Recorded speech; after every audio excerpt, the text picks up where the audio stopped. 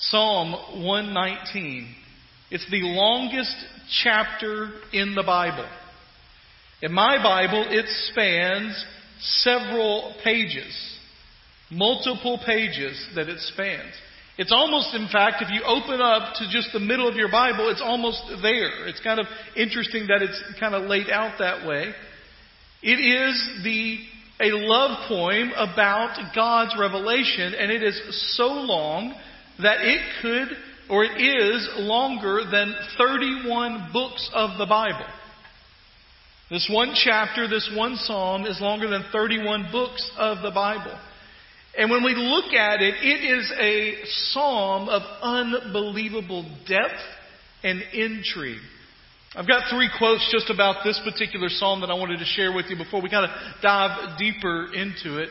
The first one, Steve, you can go ahead and put that. Well, we named it "You Light Up My Life." And the reason for that is because of Psalm 119, verse 105. Your word is a lamp for my feet and a light on my path. This psalm is a meditation on God's word. And so if you go to the next one, Steve, there it is. Alan Ross says this about Psalm 119. It reveals how divine revelation is the basis for everything that the believer does, but it also shows how the word of the Lord is applied in all the circumstances of life. Another scholar says this about Psalm 119. This is a psalm not only of law, but also of love, not only of stature, but also of spiritual strength, not only of devotion to precept, but also of loyalty to the way of the Lord. The beauty in this psalm resounds from the relationship of the psalmist and his God. One more quote about this psalm says this. This elaborate acrostic is a literary festival of prayer and praise held in honor of Yahweh's self-revelation to Israel. It's a remarkable psalm. It has 22 stanzas of 8 verses each. Exactly 8 verses each, 22 stanzas, and those 22 stanzas are an acrostic. Now, you know what an acrostic is? So it's, like for Father's Day, my youngest, Ava, made me a card with Dad on it. And it was delightful, awesome, diligent. Right? That's good, right? It's up on my mantle right now. So that's, you take a letter and you do that. Well, here's the crazy thing about this acrostic. It's the world's most complicated and fantastic acrostic because it takes the alphabet of the Hebrew people, the Hebrew alphabet. And so in my translation of the Bible, not all do this. It has it separated by Aleph, Beth, Gimel, Daleth, Hey. I won't go through the whole Hebrew alphabet, but it starts with, in our alphabet, A, Aleph, Beth, B. And what it does is, it does a 8-verse section where every verse in that 8-verse section starts with that letter. So it's 8 verses that start with Aleph, 8 verses that start with Beth, and it does that all the way through 22 stanzas. It is an acrostic to remember the things about the law of God. There is so much depth in it. You could preach multiple sermons on it. One preacher in the early 1600s preached 190 sermons on Psalm 119. They put them in a book and it was 1,677 pages long. And I thought this morning I would just read the book to you. We don't even know who wrote the psalm. There have been speculation. There are some that say because of the language, it looks like it's something that was written after the Israelites got back from exile in Babylon and that Ezra may have written it. There are others that say no, the language and study all the stuff out there can determine that it's David that had written it. What's interesting, and there's one theory out there, this is a theory, this isn't proven anywhere, that David wrote it for his children as a way for them to learn the Hebrew alphabet and about the law of God. We're not going to read all 170 plus verses of this psalm. But I want to read a few to give you a kind of a feel for it. I'd encourage you sometime this week to sit down and read it. Read it from beginning to end. I want to give you a few verses and then a summary things about it, and then I just want to point out 3 things that it teaches us about God's Word. So if you look, we start towards kind of the beginning there. Psalm 119 verse 1 and 2 says, "How happy are those whose way is blameless, who walk according to the Lord's instruction. Happy are those who keep His decrees and seek Him with all their heart." It sounds almost like Psalm 1 that we talked about a few weeks ago. That is a blessing psalm, a wisdom psalm. The next verses say this: "How can a young man keep his way pure? By keeping your word. I have treasured your word in my heart so that I may not sin against you." Another couple of verses.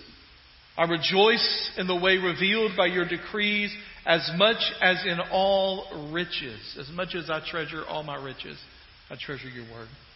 "Though princes sit together speaking against me, your servant will think about your statutes. Your decrees are my delight and my counselors. Let your faithful love come to me, Lord, your salvation as you promised. Then I can answer the one who taunts me, for I trust in your word.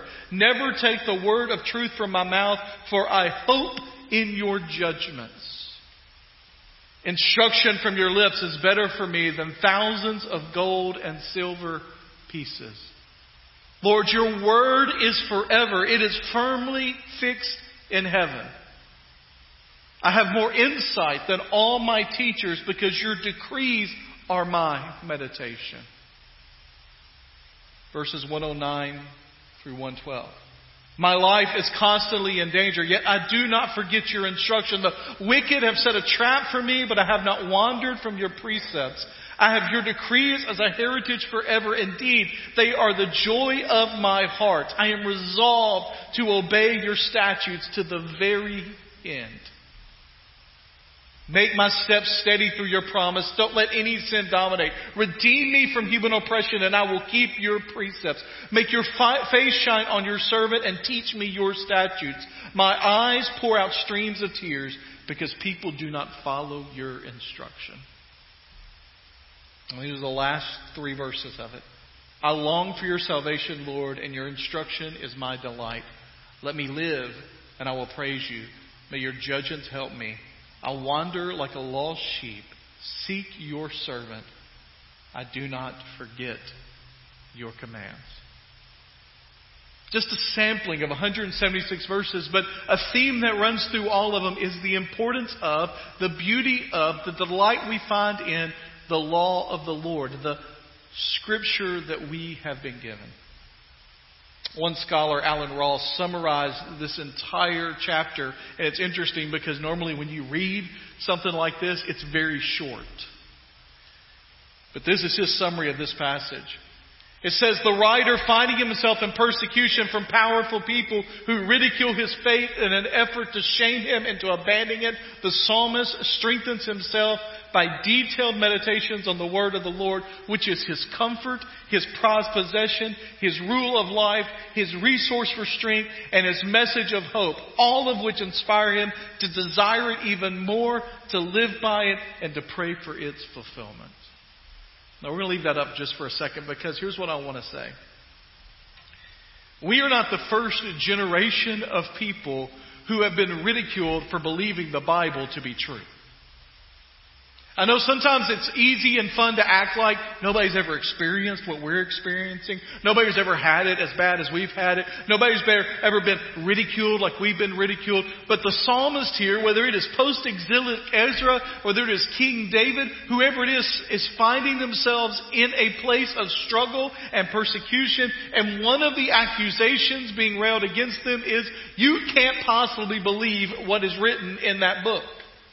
You can't possibly believe that God's going to show up. You can't possibly believe that you can live exactly like that says. You can't possibly believe that that's the only way to live. And yet, what we see in this particular passage of Scripture is, in Psalm 119, is that the psalmist says, I have no hope other than the revelation of God which has been given to me. Because if I lose it, I lose Him. And if I lose Him, I can't live. That he has a relationship with the Lord that is based on an understanding of His Word. And that is what sustains him. And no matter how crazy the world tells him he is for believing it, he steadfastly holds true to it because it is the truth of God. There are three things that we see in this passage that I just want to talk about briefly on each. I know it's holiday weekend and some of you got barbecue plans. I want to spend just a minute talking about three specific things. And the first is this, is the Bible is the revelation from God. It is God's revelation. Let me show you some interesting things here. It uses all kinds of words to describe what this is that we have in our hand, the revelation of God. It uses testimonies, statutes, law, precepts, rules, commandments. And the one that it uses the most often is word from God, or God's word. Here's what's interesting about all of those. They use different ones. They give us different aspects of what God's revelation is to us, what God has given to us. And we'll talk about more of that in just a moment. But they all have one thing in common. One thing that holds them all together. I want you to see this in verses 9, in the second stanza, the Bet stanza. And I just want you to notice the thing that repeats. How can a young man keep his way pure? By keeping your word. I've sought you with all my heart. Don't let me wander from your commands. I have treasured your word in my heart so that I may not sin against you. Lord, may you be blessed. He goes on to the next part to say, with my lips I proclaim all the judgments from your mouth. I rejoice in the way revealed by your decrees as much as in all riches. I will meditate on your precepts and I think about your ways. I will delight in your statutes. I will not forget your word. Do you find a common theme there? I highlighted it to make it easy, right? It's like giving you the answers to the test before asking the questions. This is God's word. It is from God. It is inspired by God. It is an inspired word of God. Now that word inspired literally means, in the language of both Hebrew and Greek, the words that are used for it, means to breathe into. And when it says in the New Testament that the God has given us these words from His inspiration, it literally means that He has breathed these words into existence. Now we know that He used human authors to do that, and each human author wrote with their own personality. And people say, well, how can it be that a godly book was written by human individuals? And I don't have fully the answer to all of that. First of all, I know it is true because Scripture teaches it's true, and because Jesus believed it and taught it as true. But what I can understand is that God used the personalities in His infinite sovereignty and wisdom of the men that wrote the books of the Bible in order to inspire them to write exactly what they needed to write, because God's Word is complete. It is all that we need in that for living. It is God breathed. It's His revelation. Here's the reality. If God didn't want us to know anything about Him, we would know nothing about Him. Any of you as a child ever try to hide something from your parents? Anybody ever do that? If your parents are sitting next to you, you don't have to admit it, but just nod internally for me, all right? Anybody ever try to hide something from your parents and they found out? A little more rumbling on that one. Yeah, I remember that. I remember when I was younger, I was playing soccer in my bedroom. Seems like a good idea, doesn't it? And I'd never played soccer in my life. I just thought, let's give it a try in my bedroom. And I kicked the ball as well as I've ever kicked the ball in my life. And the other 4 times in my life I played soccer, and it went straight through the window in my room. I thought I'd hide that from my parents. They found out, mainly because they heard the glass shattering and came and asked what I was doing. And as my punishment, put a Christmas album up to cover it until they could get it fixed. It was July or August. So everybody that drove by saw my Christmas album out in display. Sometimes there are things that we don't want our significant others or our parents or children or friends to find out about us, and they can find it out. If God doesn't want us to know something about Him, we can't find it out. And so everything we know about God, every bit of information we know about God that is true, He has to unveil for us. The word for that in Scripture is reveal, revelation. He has to unveil it for us. Now there are certain things about God which He gives just kind of a world knowledge of by looking at the night sky and as it is lit up in all of its glory, or a sunset that is happening. Last week we were at the ball game. The sunset was unbelievable. You see things like that and you go, man, there's got to be something more to this. Scripture talks about creating eternity in our hearts, that God in some ways we call general revelation. The beauty of the earth, the way that our bodies work and function. It's just unbelievable, right? I mean, we've had like 3 appliances go out in the last year in our house. And those things are made to last for like 9 years. You think how amazing it is our bodies are?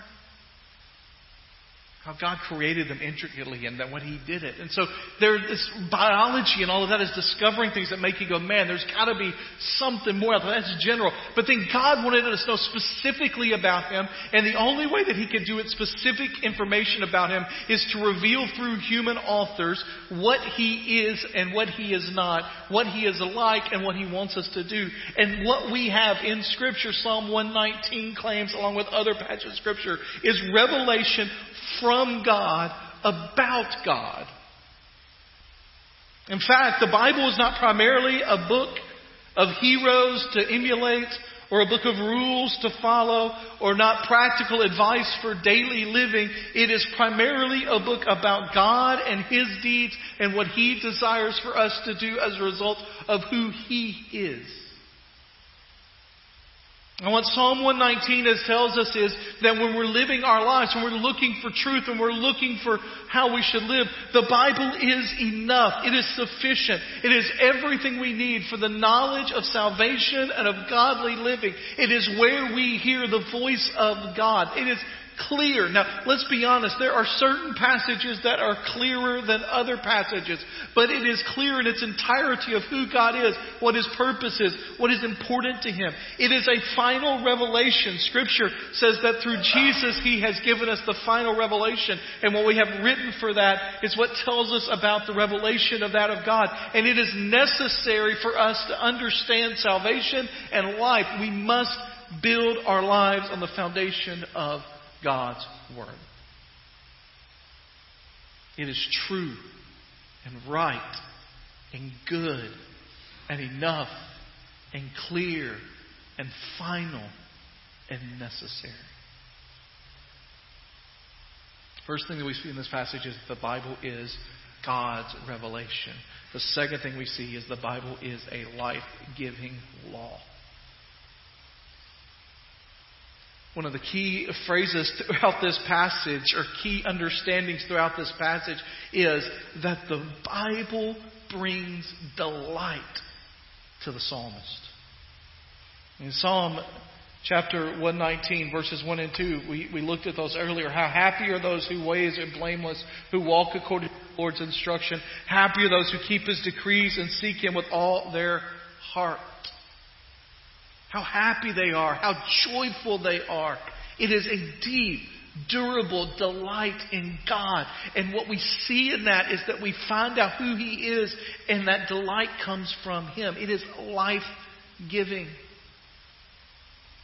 The word law is used throughout this, and the word that is used for that throughout this is a straight edge, a measuring stick, an understanding of where we stand, a guide.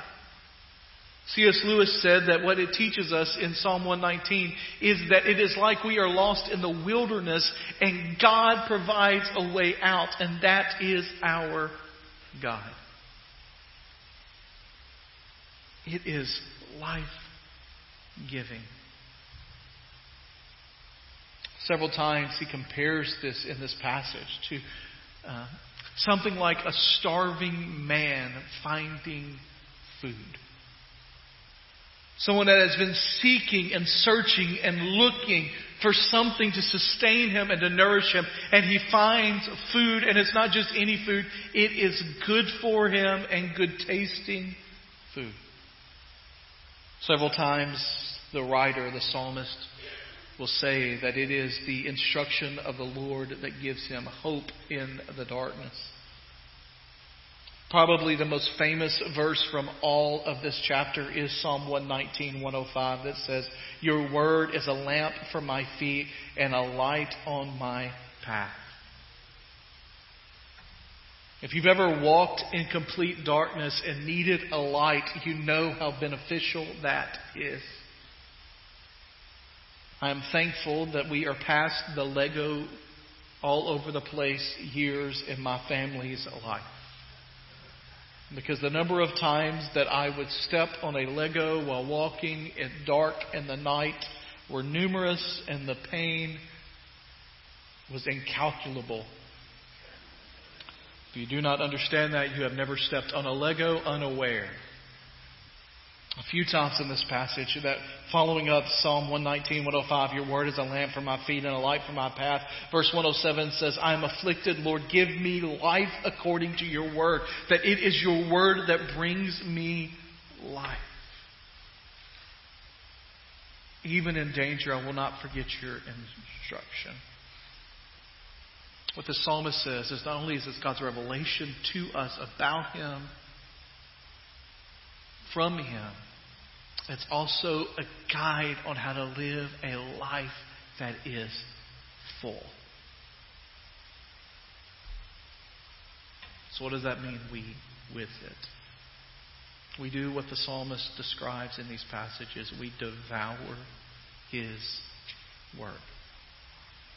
Verse 9, "How can a young man keep his way pure? By keeping your word. I have sought you with all my heart. Don't let me wander from your commands. I have treasured your word in my heart that I might not sin against you." He asks to allow the Lord to turn towards his decrees, to not find it in any other place, but to live it. It is better than silver and gold. It is sweeter than honey. I read this week about the discipleship deficiency in the modern American church. People that aren't living according to God's word and have allowed themselves to be caught upon the winds of cultural, political, personal battles instead of following the word of God. As I read through that, they gave all kinds of symptoms and all kinds of reasons. Then you got to the end, and one guy basically said, it basically comes down to this: we no longer value, study, or learn the Word of God. Because when that is the foundation upon which we live, everything else flows out of it. We are people that have sustained ourselves on Hostess cupcakes and Twinkies, when the sustaining good food of the Word of God is available to us. There's a show on Disney Plus recently where the husband sneaks out at night to get him a Hostess fruitcake. Fruit pie. I don't know if y'all have ever eaten those. But as he gave it to him, he said, "Don't tell my wife. I know I shouldn't eat it, but there is something amazing about the syntheticness of it." I think that describes the diet of our soul for many of us. We're eating synthetic things that are not nourishing and abandoning the Word of God.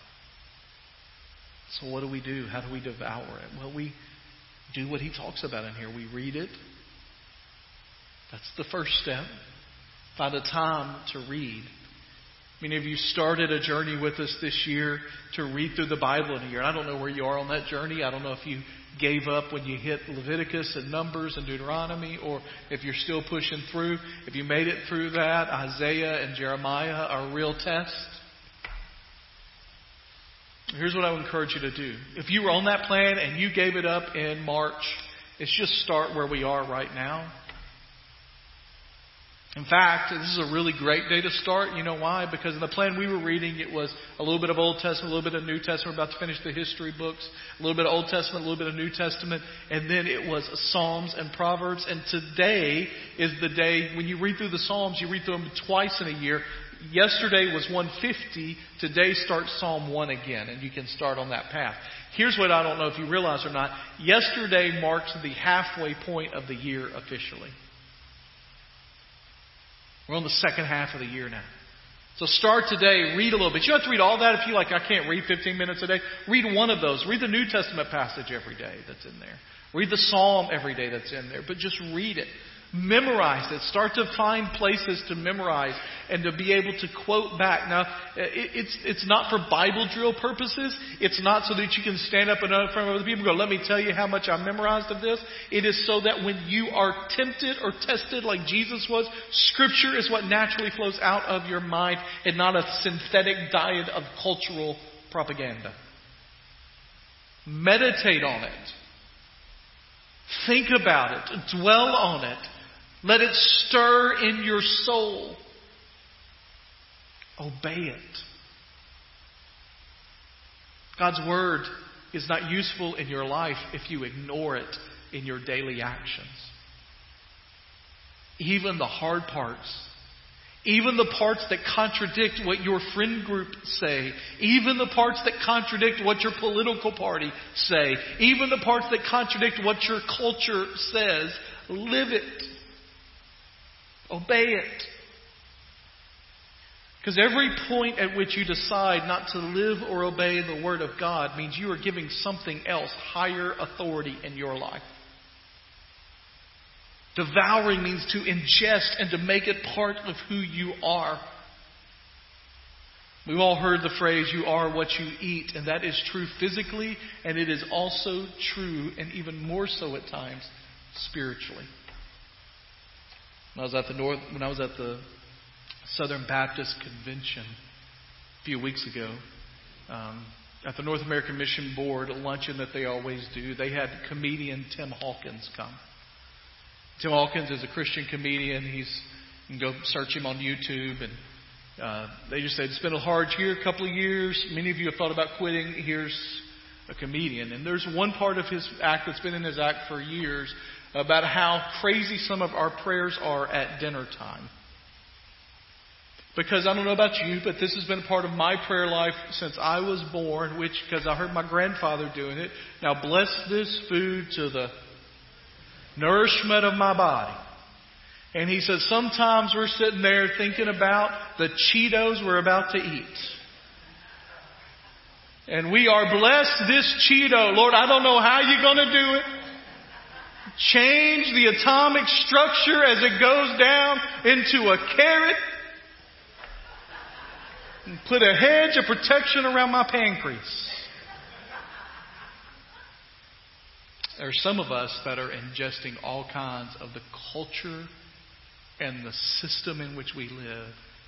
And we're not ingesting any Bible, and we're asking God to bless what we're eating. And we need to substitute it with His Word. Read it. Memorize it. Meditate on it. Obey it. Live it. What's the point of it all?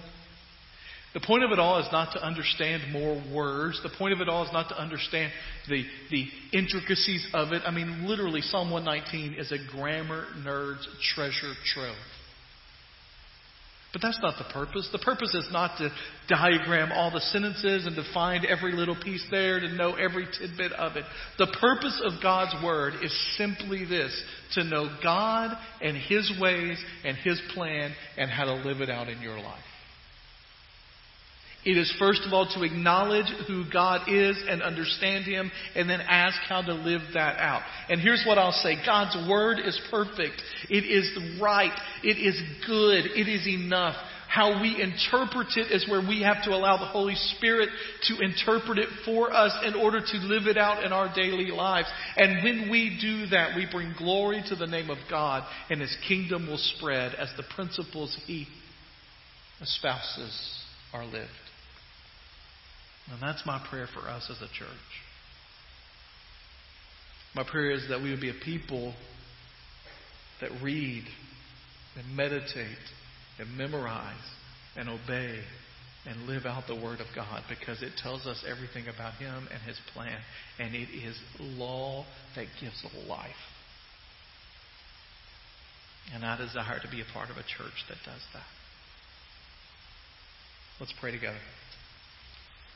Heavenly Father, we're thankful for your Word and for who you are, for what you've given us, and the fact that you have revealed to us your character and your ways. Lord, I pray that you would, in this day, help us, Lord, to understand it more. I pray, Lord, if there are people here this week that have not been reading it, that have not been a part of your Word, Lord, that you would just give them an opportunity, that you would remind them tomorrow to read it. And Lord, that they would do that and they would begin to live in it, to meditate on it.